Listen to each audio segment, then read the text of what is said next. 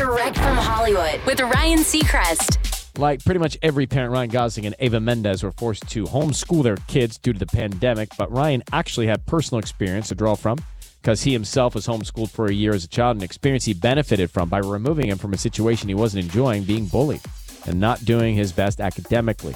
Made him understand for the first time that success can be achieved in more than one way. He tells British GQ, "It really did turn things about for me. I had a great teacher, though. In fact, my mother was so good at it, she became a teacher. So when the pandemic began, she was the perfect person to ask for help when we needed it. Our kids were at a difficult age and not able to see other kids and interact with people, even though Ava and I did our best." Ryan is currently doing reshoots for what might be Netflix's most anticipated show of 2022, The Gray Man, coming later this year. That's direct from Hollywood.